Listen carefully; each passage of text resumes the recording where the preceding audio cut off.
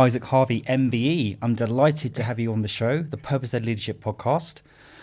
You're very big on LinkedIn. You recently got an MBE. Why don't we start with the MBE? Tell us a little bit about that, and also the plethora of things that you've achieved and what you're doing now. All right, okay, so that's a lot to unpack, but yes, I got a MBE. It got announced at the end of last year. I knew in November, couldn't say anything for a whole month. And the last thing I ever thought I'd be getting letters after my name, especially when I don't do things for. I don't really do things for awards. Mm-hmm. And I feel strange when it's like I'm doing things just because it's the right thing to do.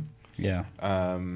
But over time, it's recognition, and it's showcasing, even if you have a disability, things are possible. Mm-hmm. As long as you have the mindset to do it. And yes, there's barriers in life, but you can overcome them. And you can do anything really.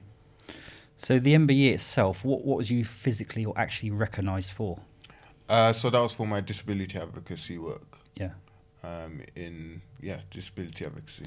So an MBE is an incredible accolade. How did that make you feel?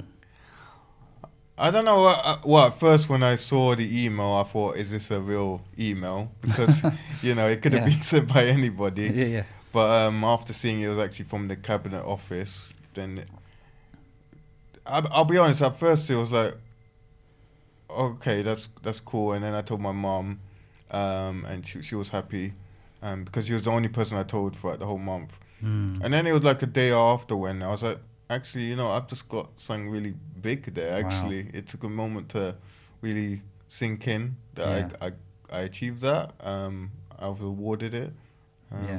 But it's still sinking in now, I guess. So I've done my research, and correct me if I'm wrong. I hope I haven't got this wrong. No worries. Limb pelvic hypnoaplasia. Is that what it's called? So limb pelvic hypoplasia. Okay. What actually is that? So basically that means no arms and short legs. I also have scoliosis, which is the curvature of the spine. And I got reflux, which is my stomach problems. So quite a lot then.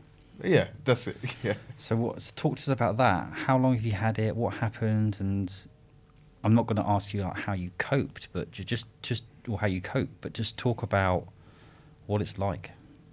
So I was born with a disability, so I've never really known any different. So I've kind of had to adapt since day one. Mm-hmm. My friends and family have always supported me, and always treated me like everybody else. So that's really helped me find it easier to overcome obstacles with my disability. The acid reflux was a bit, when I was younger, did play up quite a lot. I would randomly be sick on the train or at home because of the reflux would just kind of something would reach my stomach and I would just vomit randomly. So that was kind of like, it happened. I eventually got used to it. Yeah. But it was kind of a bit random how it would just happen at times. And because of that and the amount of times it happened, because all the acid built up, it kind of scarred my chest. So I've had to now take medication to kind of lower that. And now when I don't take the medication, I do realize, that I have the pain. But yeah, that's something I've had all my life, and it's something that doesn't really go. I mean, the physical signs are there for everybody to see, but as we both know, mental health. Oh yes, we can't see that. Yeah. We can only feel it. So how's it affected your mental health? Well, I could say as a whole, having a disability, as I said, I find it easier to overcome obstacles. People would treat me like everybody else. Yeah. But when it came to my mental health, that was the biggest challenge, actually, which people might think it was the other way around, but it was the mental health which was the problem because I held the Olympic torch. I've skydived. I've done skiing. I do the wheelchair roller skating. Yeah. All these quote unquote inspirational things, and people looked up to me, and I didn't want to. I thought telling people how I really felt would disappoint people, and I thought speaking to my family they wouldn't really want to listen. So I would always kind of be one of those people who, when they say, "Oh, you okay?" I'm fine, but really I wasn't fine. And I'll just keep hiding it, and it was kind of a vicious cycle of not being honest with myself or my audience, and it did affect me for 23 years, I would say, until it got to a breaking point. Three different things. So I'm a video maker, and when I left school, I wanted to do YouTube and become a big vlogger, and have like millions of views and subscribers and all of that. Because I used to watch a lot of I still watch a lot of YouTube, but I wanted to become this big YouTube star, and I did that in the beginning because I enjoyed it. I just loved editing. I've always had a creative mind. I've wanted to just on that point. Yeah, sure. You edit your videos with your feet. Is that correct? That's correct. Yes. Wow. Yeah. That's a lot of people can't do it well with their hands. So fair play to you. I mean, is that how have you sort of mastered that? Is it obviously just through practice? But is that something you kind of fell into, or? No, so it all started from playing PlayStation, video games. Yeah. So I went to a friend's house and he had a PlayStation 1. Nice. And he was like, "Oh, do you want to play?" And I thought, I don't know how I'm going to do this. And then kind of just put because I lie down to use the computer, and same with the PlayStation. Yeah. And I kind of just adapted to the PlayStation 1. And that was fun. And then when the PS2 came out with the joysticks, it was like another learning curve. Yeah. And then that transferred to me using the laptop. Okay, so carry on with that journey then. 23 years, breaking point. You talked about the YouTube stuff. Yeah, so I was doing that for ages, and then coming to the end of it, so I'd won an award in 2017 for vlogging. It was the Vlogstar Challenge, getting young people to challenged us basically to do a vlog which would be a minute long. It had to have a call to action, show your editing skills, and have a good message. Yeah. So I did that. Basically, in short, it was against 1,500 young people, and I ended up winning. Wow. And that was partnered with YouTube, the Jack Petchey Foundation, and a few other organizations. Oh, Evening Standard was another one. So I was in newspapers for it, like Vlogstar of the Year, or London's biggest vlogger. And I was on TV for the first time. That was a bit nerve-wracking because I've never been on live television before, but that was a interesting experience, but a good one. And I won all of that, and I was given one-to-one sessions with someone from YouTube who would help me with my channel and things. And I was like, okay, I'm going to be doing YouTube now, and I'm going to really take off. But that didn't really happen. And the person I had wasn't very helpful in wanting to help me grow. Right. And it wasn't what I expected. So that kind of made me lose a lot of motivation in doing YouTube. And I thought, if I'm not successful in that, I'm not going to be successful in anything, basically. Right, okay. I guess you could say a bit of imposter syndrome settled in. So you put a lot of emphasis on being successful on YouTube, right? Yes, basically. And because I wasn't getting that kind of really got to me. So that happened. And then the other thing, so there was three things. Everything happens in threes. Yeah. The other thing that I always wanted growing up was to be in a relationship. Because I thought to be happy in life, you have to be in a relationship. and it was already a struggle. Well, I thought it was a struggle having a disability. No one would really like me. Yeah. And it was seeing loads of my friends and family members being in really good relationships. I never really. It was very difficult for me to get into one. So that was kind of, I was putting that barrier on me. Was it a sense of, I can't speak for you, but I've fallen into the trap of lack of worthiness around not having a relationship or not being a certain success. Was it, when you say imposter syndrome, I think there's elements of kind of like, for you, what was it? Was it sort of, were you trying to do this for somebody else? Were you trying to do it for yourself? Or you just felt these external things would make you happy? Yeah, exactly. Yeah, I thought being in a relationship would ultimately I'd be happy. Because like I said earlier, I wasn't very honest with my feelings and things. So I thought the only way to fix that would be a relationship. So I tried for many times, and then my mind used to play games on me, and girls would just be nice to me, and I thought they liked me. Right. And then when I found out they had a boyfriend, or they were just being friendly as friends do, I'd get really upset about it and say, oh, another girl's played with me and all of that kind of stuff. And playing the victim, basically, for ages. And eventually I did get a girlfriend, and we went out for a while, and I still wasn't happy. And I thought, oh, now I've got what I've always wanted.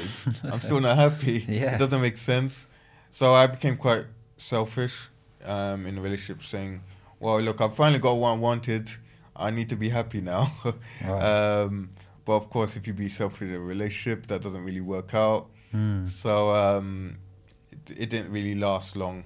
And that kind of was the tipping point, or breaking point, as I mentioned, of, okay, I need to find out why I'm like this. Yes. So all those three things kind of came in at once. Yeah. And I thought, okay, I need to learn about this.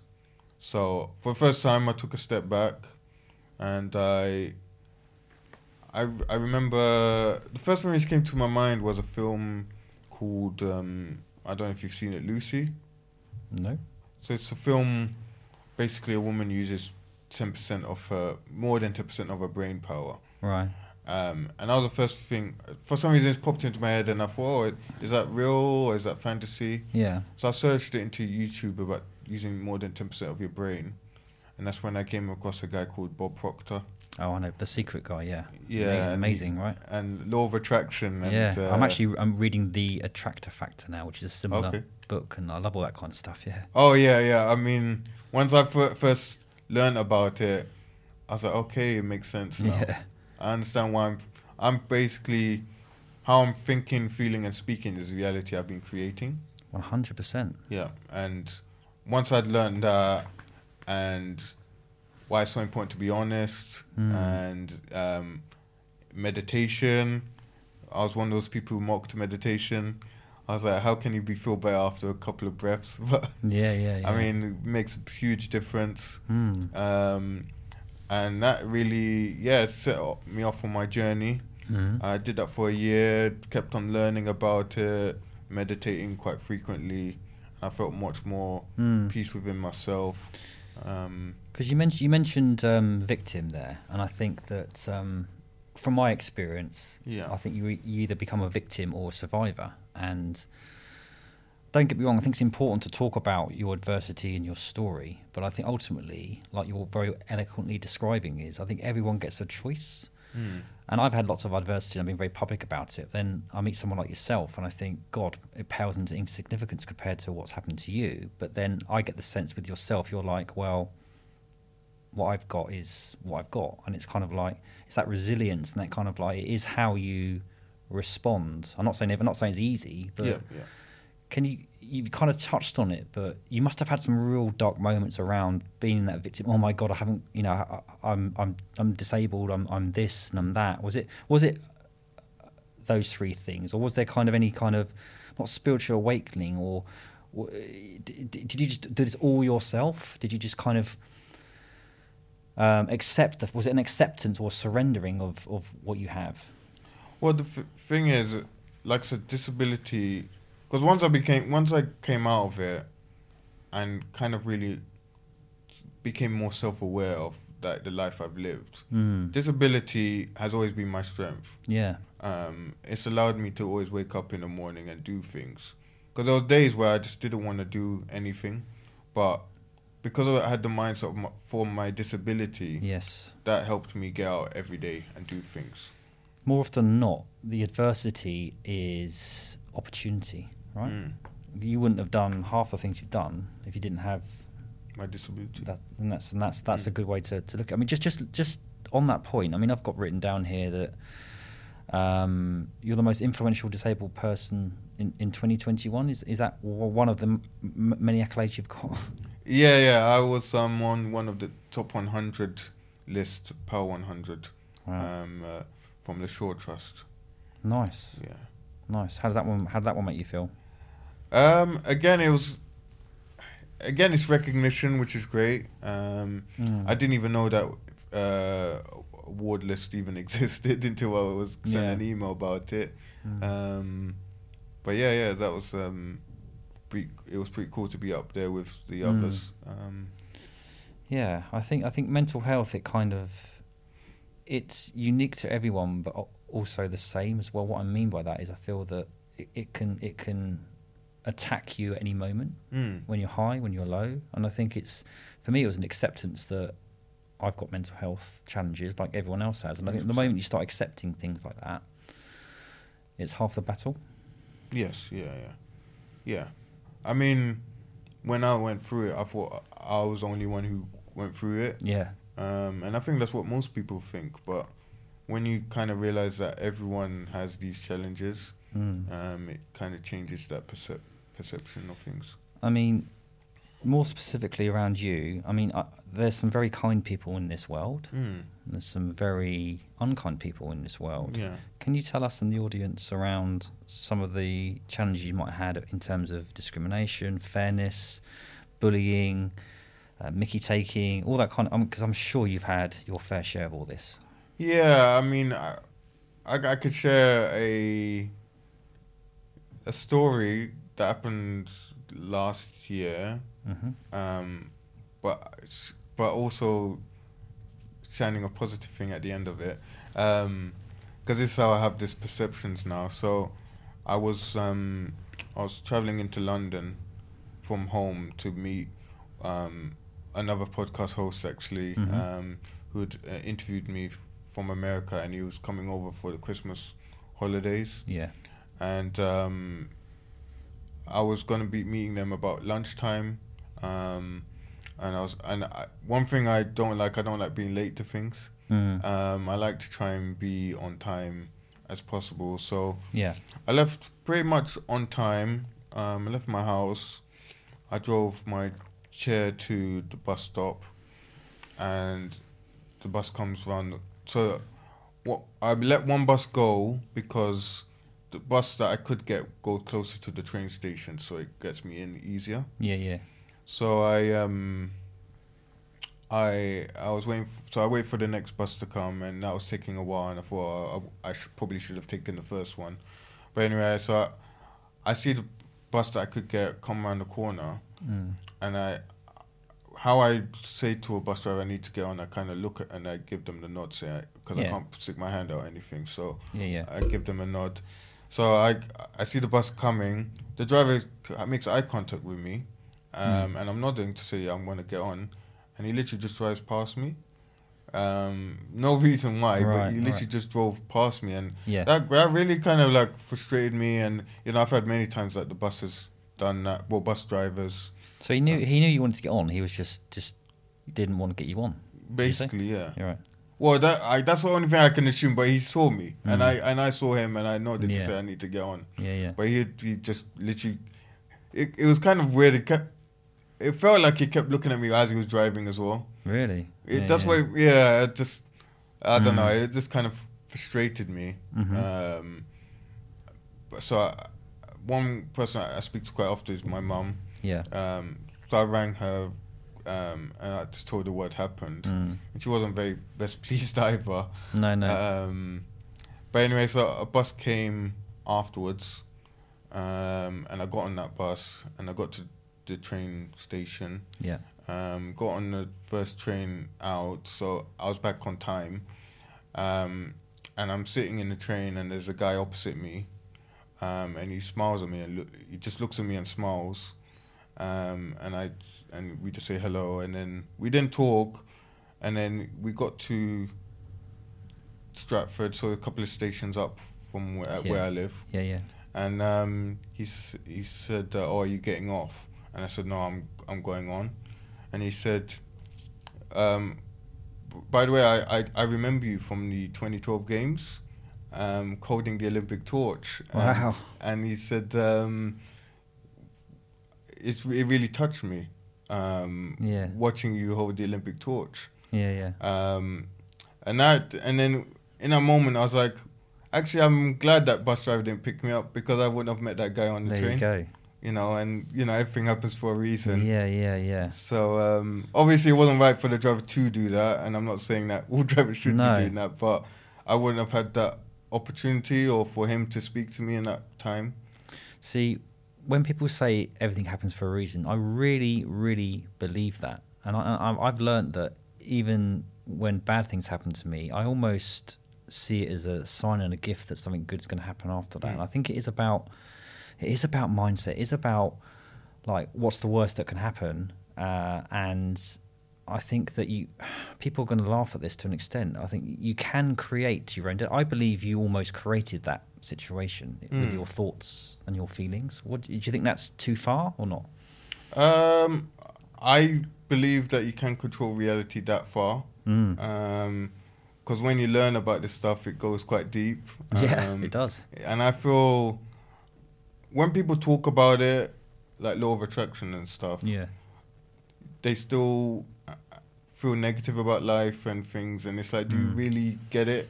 So I think there's a surface level of it, and there's a deeper level of really understanding of creating reality and things. I'm not saying I'm there, but I do believe there's a lot to learn. And even when I'm searching, I'm always learning something new about it. So how do you inspire yourself to be the best version of yourself? What goals have you got, and how do you inspire others? So I said the first one again. How do you inspire yourself? How do you kind of motivate yourself to kind of get to the next level that you want to get to? Well, I'll answer that by answering the second point, the goals, and that is, I don't have goals now. Okay. I kind of just go with the flow with life. I used to be one of those people where they have the New Year's resolution and saying, "Oh, I'm not going to eat chocolate," or "I'm going to do this year." Yeah. And like most people, you get disappointed if you don't do it or you don't achieve it. So I'm one of those people now who kind of go with the flow, and I feel that's kind of opened up more opportunities in some ways. Yeah. There's a lot of science around goal setting, isn't there? There's also a lot of science of kind of like, you know, not setting goals, but kind of like having intentions and then just allowing things to happen, taking action. But if you're fixated on goals, you can miss other stuff, right? Exactly, yeah. You can be very focused on one thing and not being self-aware about the other opportunities. I was actually talking to someone this morning about that. She said she's been going on with the flow now. And allowing yourself to see different ways of getting to your what you want to achieve. Not saying that goals are not right, because obviously goals do help a lot of people and they do keep on track. But for me, I like to go with the flow, and it's just opened up so many doors. I've met people like yourself. You know, I feel if I was just concentrated on one thing, I don't think this conversation would have happened. No, it's true. It's true. I mean, you've had so many achievements which I want to delve into, but on that thing, this is the Purpose-Led Leadership podcast. I mean, how much value do you put on purpose, and what would you say your purpose is? I think my purpose is, I feel, to change people's perceptions on life, basically. I think before I would have said disability, but I think just to see life differently. I think it's really, because I think my mindset and mental health's got nothing to really do with my disability. It's something that I like to teach and show people, because mental health, like we've said, is something that affects everybody. Yes. So I love the way you frame that, because people think, I'm probably guilty of this, like the disability is the number one thing, but actually, whether you're disabled or not, you're able-bodied or not, or whatever, it doesn't define you. Is what I'm saying. That's what you're saying, right? Yeah, that's it. Yeah, because the way I see it is, I'm disabled by society, not the other way around. Yeah. Because society's not made for me, basically. No. I want to go back into relationships thing, because what you said earlier about when I get a girlfriend, or I'm going to feel this, and I think a lot of people fall into, when I get the car, when I get the house, when I get something, I'm going to feel that, and that's never the case. But what's your relationship journey been like with yourself, and also with girlfriend as well? Now, are you with someone now, or? No, I'm chilling. I'm chilling. Yeah. I believe when it happens, it'll happen. Yeah. And because my intentions are not for it, it's not happening at the moment. I do believe once I'm ready for it, it will happen. Yeah. But I'm too focused on other things and doing other things. Happen when you least expect it normally, doesn't it? Yeah, but but again, it's like when you said, how much control do we actually have? I feel when I'm ready for it, it will happen. Yeah. So I believe in not, if anything you force doesn't happen, or happen in the right way anyway, right? Yeah, exactly, and that's why it usually ends quickly. Yeah, exactly. Yeah, when you force it. So let's talk about what pisses you off. Okay. What does piss you off in terms of the world that you live in, or the stuff that you're doing for all the causes that you're doing, just in general? I think inclusion, how it's not spoken about more, and making things inclusive, because making something inclusive is not to help my disability, it's to help everybody, because anyone can have an accident. There's children with buggies, there's delivery men with big carts and things. Yeah. A lift or a ramp up is helping so many people. It's not just helping myself. And I don't know why it wouldn't be the topic of every discussion. Even some highly level DEI people don't talk about disability. Sure, right. And I just think if they're not talking about it, then, and they're meant to be the leaders in the space, it's such a, I don't know why it's just not spoken about more. I think there's a lot of virtue signaling, isn't there? But I think there's the true value of inclusion is covering every aspect of that, and it's not always easy to do that. But you would think that disability would be right up there. But there's things like equality, equity. There's feminism and misogyny and misandry. There's like, where do you start? But I think that what advice would you give CEOs and business owners in that area? Because I'm a big recruitment guy. I love recruitment, and I think recruitment can play a big part in this as well. Where do you think we can sort of make positive change better? By hearing the voices of everybody, because hiring one certain type of person, or only going down the route of just listening to your close people, I think doesn't broaden your horizons. It could really be beneficial in your business to allow more people in, or if you've got customers, you'll get a wider range of customers. So it's just kind of listening to a lot of different voices and learning. I think there's a lot of people in this world that are very one-dimensional, even in their own pool of people, let alone a wider inclusion pool of people. And I think that the last thing you want is 100 mini-me's. But I think that do you think we'll ever get to a point of it being totally fair in terms of choices, selections, all that kind of stuff? I have my half glass full, and I would like to say yes, but I don't know. It's difficult when everyone has different opinions and different ways of thinking.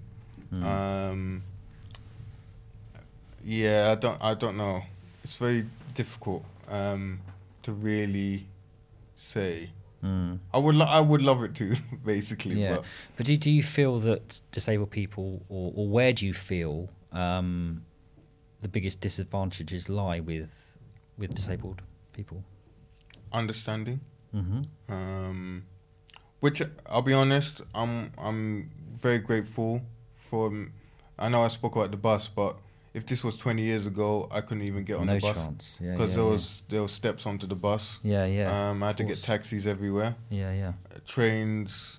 There wasn't really assistance. You had to let them know 2 days in advance if you were traveling. And yeah, it was a lot different back then. What about kind of like job application, job opportunities? I feel that there's loads more that can be done, and I think there's a huge amount of discrimination around it. Yeah, it's I actually had a discussion about this where I spoke to someone. Like we had a live discussion on a panel. Oh, right, okay. Me with physical disability, there was someone who had autism, and someone who was deaf. And we were discussing about the recruitment process. And it's kind of, there's got to be more ways you can do it. For people with autism who may not like to do the interview process, maybe they could send a video in, or write in your answers, or know the questions before you get into the interview process. Yeah. You know, having that kind of, again, what we said about having that fair experience, different ways of recruiting people rather than you have to go in for a job interview. You know? I just think there's an underrepresentation though, isn't there, of it? I don't see enough. I mean, I think in sport, as an example, I think football. I think women are becoming much more prevalent in football. The Welsh international team have got equal pay now, which is good. So there's glimpses of it, but that's just touching the surface, I think, right? Oh yeah, there's a long way to go. There's a long way to go. But we are getting there. I do see progress. Obviously, there's times where one person says something on the news and it's back to square one again. Right. But I feel we are progressing. We definitely are progressing in the right direction. As I said, I couldn't even get on the bus before, but now I can. I got here to meet you with the help from Transport for London. So we've come far. Are most places equipped for disabled access now, would you say, or is there what to do there, would you say? There's work to do. There is a lot of work to do. Trains, not all stations are accessible, so they're underground. But I know which ones are. The Elizabeth line is like really helpful now, where I can get on places. So when you said that you watched the film Lucy, how old were you then? Let's carry on, because that was the start of your journey, wasn't it? Basically? Yeah. So I must have been about 23, 24. How old are you now? 27. Oh, right, okay. Yeah. Very young, and you've done so much in that. Very impressive. Yes, yeah. So in that 4 years, you've done things like Power 100 disabled people. You're the president of Wheels and Wheelchairs. Just give us an overview of some of the stuff. You're chairman of something else, ambassador of Disability Expo. There's loads of stuff, right? Yeah. I mean, it's a lot to really tick off, really. But I mean, I've technically been successful in my things all my life, really. But again, I wasn't very self-aware about these things that I was achieving. And LinkedIn has been the platform where I feel it's been giving me more opportunities to collaborate and learn from others, and kind of build an audience and have a voice now. Because LinkedIn was the one platform I didn't want to join. Why? Because it was always advertised to me as the professional Facebook. Right. And I was like, why do I need another Facebook for? And why do I need to go on a professional platform? But loads of friends and family were saying, no, you need to go on. And I thought, I don't really need to. But back then I thought, so I started in 2021.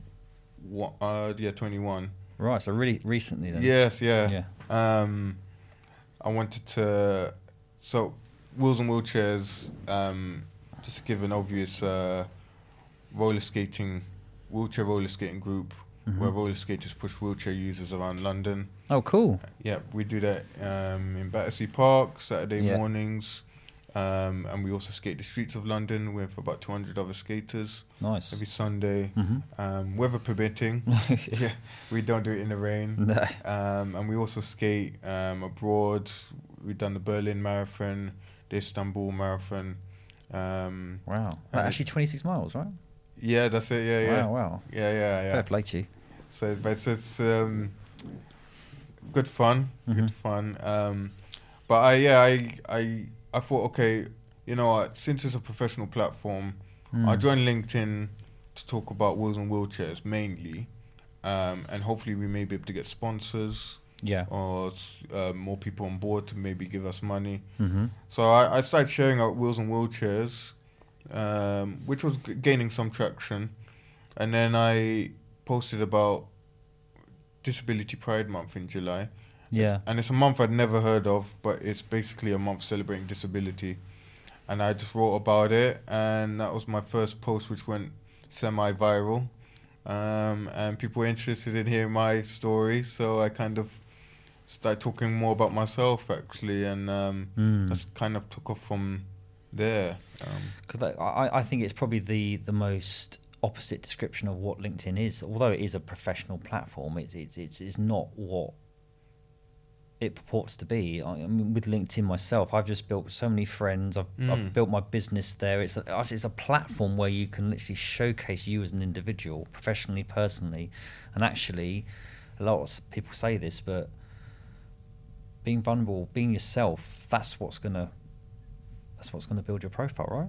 Yeah, that's it. Yeah, because I think I told you this, but I remember that your post which went viral. Yeah.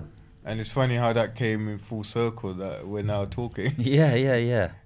Because I just saw that and I was like, oh yes, well, money's not just happiness. You know, you got to be happy within yourself to make the money worth it. Yeah.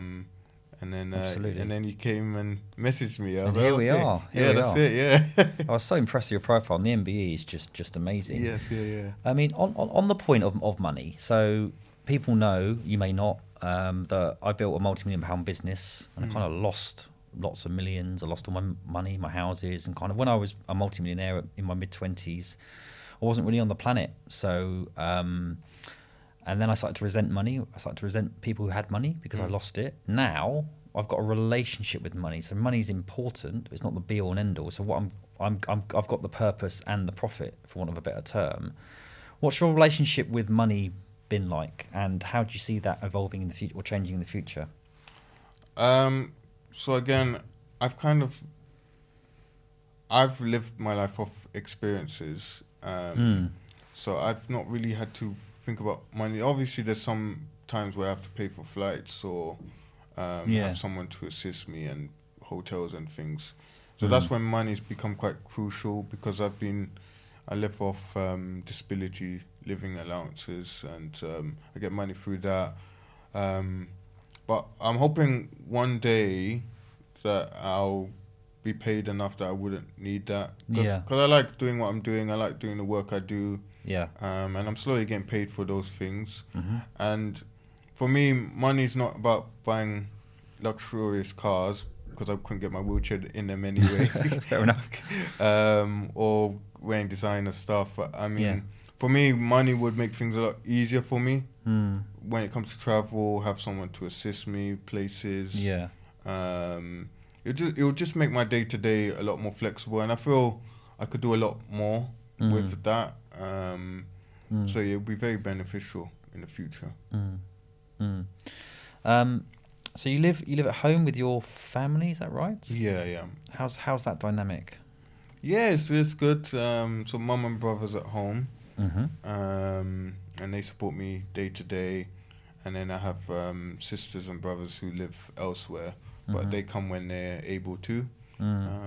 Yeah, we're quite a supportive family for most of the time. Yeah. And in terms of your values, a lot of the businesses that I help or have helped in the past, they've either had their values or didn't have their values, or they're just written on the wall on the website, and they weren't really making their decisions on the values. And that's what I help my businesses to do. How important do you think values are to you, and what are your values? I think values keep you focused at what's at task and what you're doing. Yeah. For my values, I don't know. Would consider value to just be happy within myself. I think that's a good starting point, because if you're happy in yourself, you're kind of inspiring others to do the same, and I think that's a big one. Because I feel, for me, with what I'm doing now and now being more focused, as long as I'm internally happy, I'll do whatever. Again, going with the flow, with life. As long as I'm happy and I'm around good people, that's probably the biggest value I have, actually. Yeah.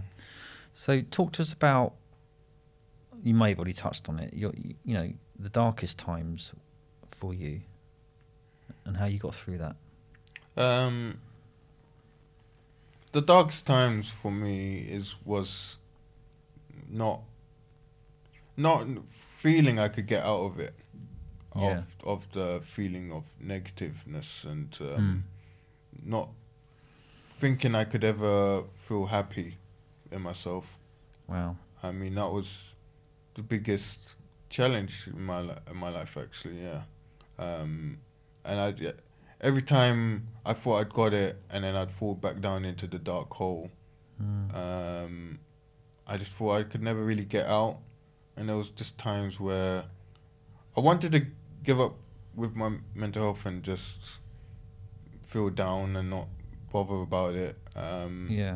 But I just, as I said, those three things all happening at once. I'm glad that they did, because I wouldn't be where I am now.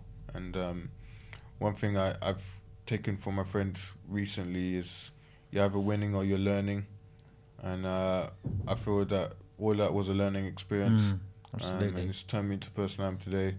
And I feel if I didn't have that, I don't think I would be as strong or be able to talk about it the way that I do. Amazing amount of strength and resilience. What's your perception of people? What I mean by that is that I'm sure you think of some people like, what the fuck are you moaning about, mate? All these people that complain about stuff, right? Yeah, it's difficult when I know I've been there myself, mentally.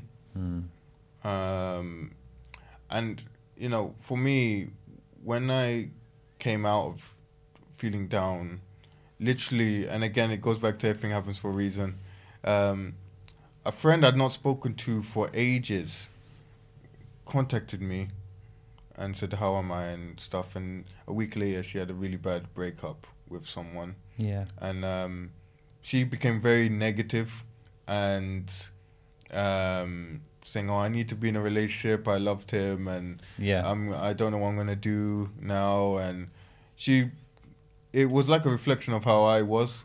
Right. And now that she'd been now that I'd gone out of it, I was able to help her. Yeah. But it took like 4 months for me to really have a go at her and tell her how to get out of it. And it reminds me of all the people who tried to help me through it and how stubborn I was. Right. There were times where I was like, I don't need to hear your positiveness right now. Like, this is not helping me right now. Why do I need to hear this? Right. And she did the exact same thing to me. I was like, okay, now I see it from both angles. Yeah. But again, it's like I really love supporting my friend, but to do that all the time, because that took me 4 months, and that was mentally draining for myself. Yeah. So I believe in supporting friends, but the amount of people going through it's very difficult, and you've got to have that balance, I think that's right. I think a good friend will tell you how it is and say, mate, you're being a bit of a dick. Sometimes tough love is the best love. If you're sugarcoating everything, man, it's just, you're not going to grow, are you? Yeah, I never really... I sugarcoat it in a way that doesn't close them off. Because some people are a bit too positive, and it's like, I don't need to hear that. You know? You can tell that it's a bit of bullshit. Yeah, exactly. Yeah, that's it. I like to be honest and say how it Yeah. is, but in a way that they understand. Because again, Yeah.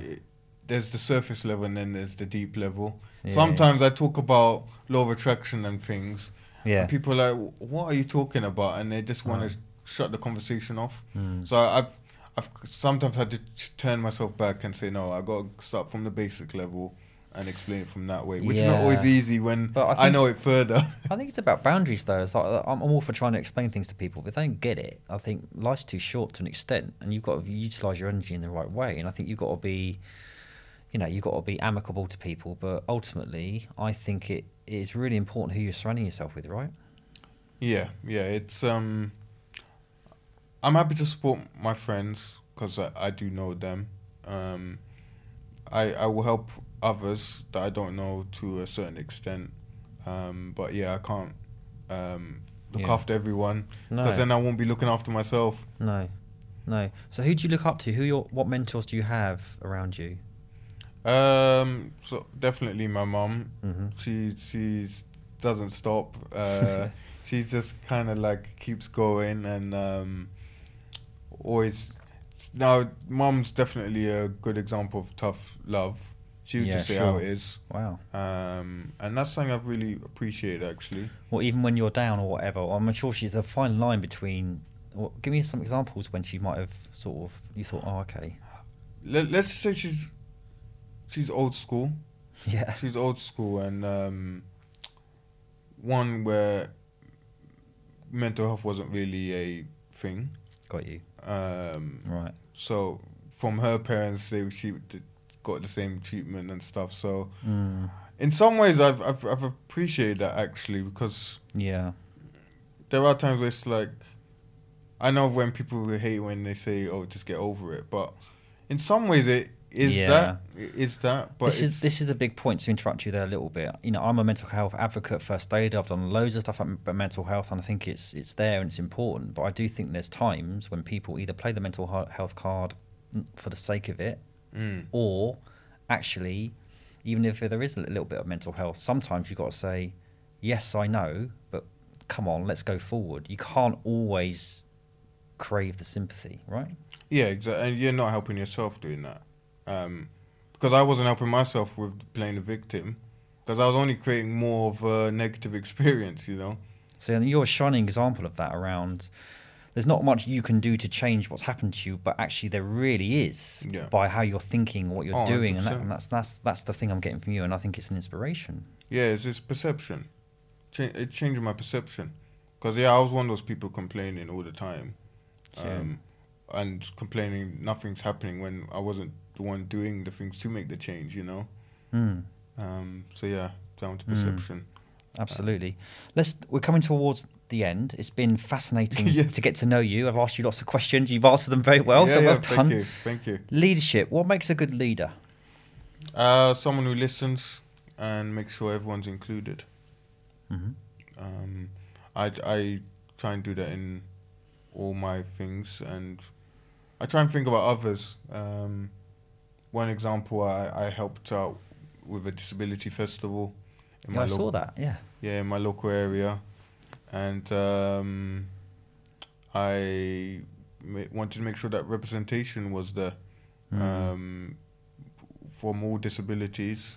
Because I feel if we're going to be celebrating disability, many disabilities should be there. So, yeah, one who listens and takes on board and is willing to get it wrong as well, actually. Willing to get it wrong because, no one's perfect. I'm not perfect. And I'm learning every day. I think with leadership as well, having led big teams and also small teams, I think until you can lead yourself, you can't lead anybody. When you can lead yourself, you can lead 1 million people. What I mean by that is it's mastering the mind, but it's kind of being true to yourself and being accountable. What's your thoughts on kind of that kind of? I think there's a lot of leaders out there that think they're good leaders, but they couldn't necessarily run a bath at home, kind of as an example. Yeah, I mean, throughout my LinkedIn journey, I'm not gonna be name dropping people, but I've seen people within different spaces, DEI, disability, all different communities, and when you kind of look behind the scenes, it's like they're not even getting it right. So how can you call yourself, or how can they be seen as a leader when they're just not getting it right themselves? I've never really understood that, but people don't see it until it's too late, or they do it and they just go with the flow with it, and I just think it's not right, really, because it's not helping the community as a whole being a leader like that. Not at all. So in terms of the future then for you, I know you don't set goals. What TED Talks or anything like that, or what's on the horizon for you?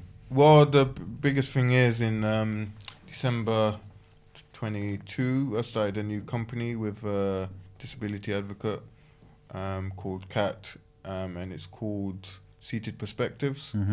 And that's we saw a gap in the market where businesses, restaurants, hotels have really good accessibility, but they don't have videos.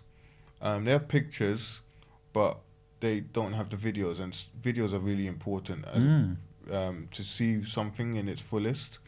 So we're going to be going to businesses and saying, look, we'll do a video, this is how much we charge, and then the video's all yours to use it as promotion.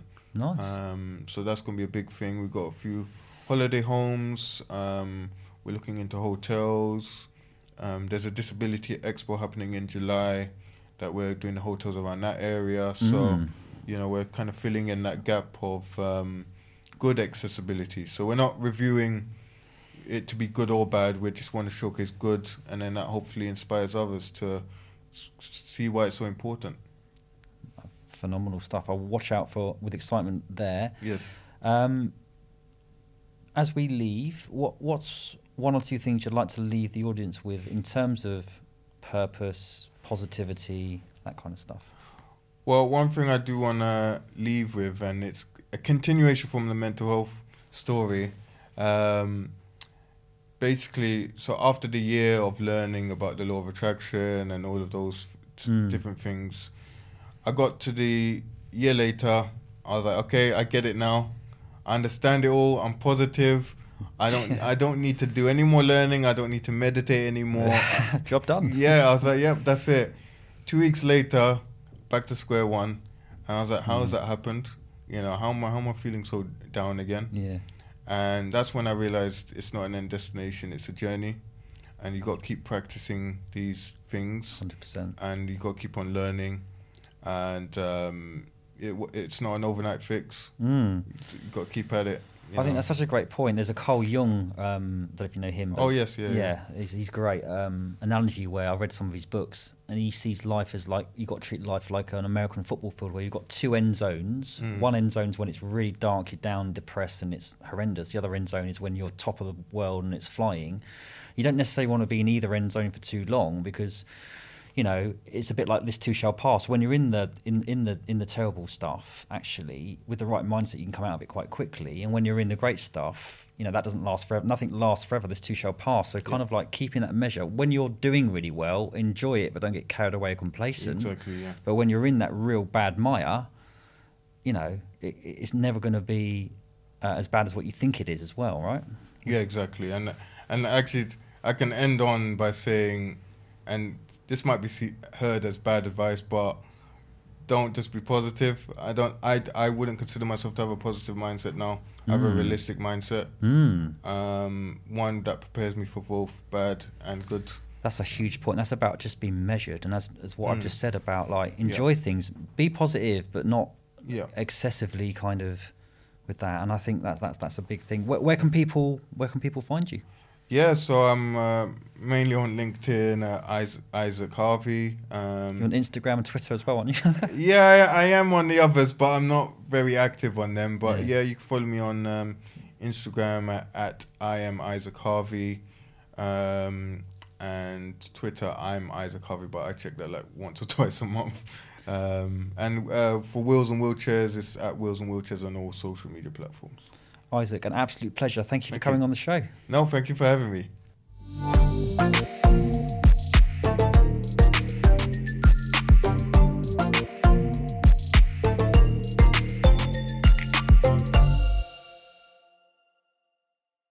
The Purpose-Led Leadership podcast is sponsored by Vincherry, the recruitment operating system used by over 20,000 recruiters worldwide. I chose to partner with Vincherry because I'm a customer and I love their modern rec operating system, a single tech platform to streamline the front, middle, and back office operations of executive search, perm, contract, and temp businesses. If you're looking for a breed of new tech partner, talk to Vincherry. They have followed the sun support with 7 offices around the world. Check them out at vincherry.io/Chris O'Connell for an exclusive offer for all listeners.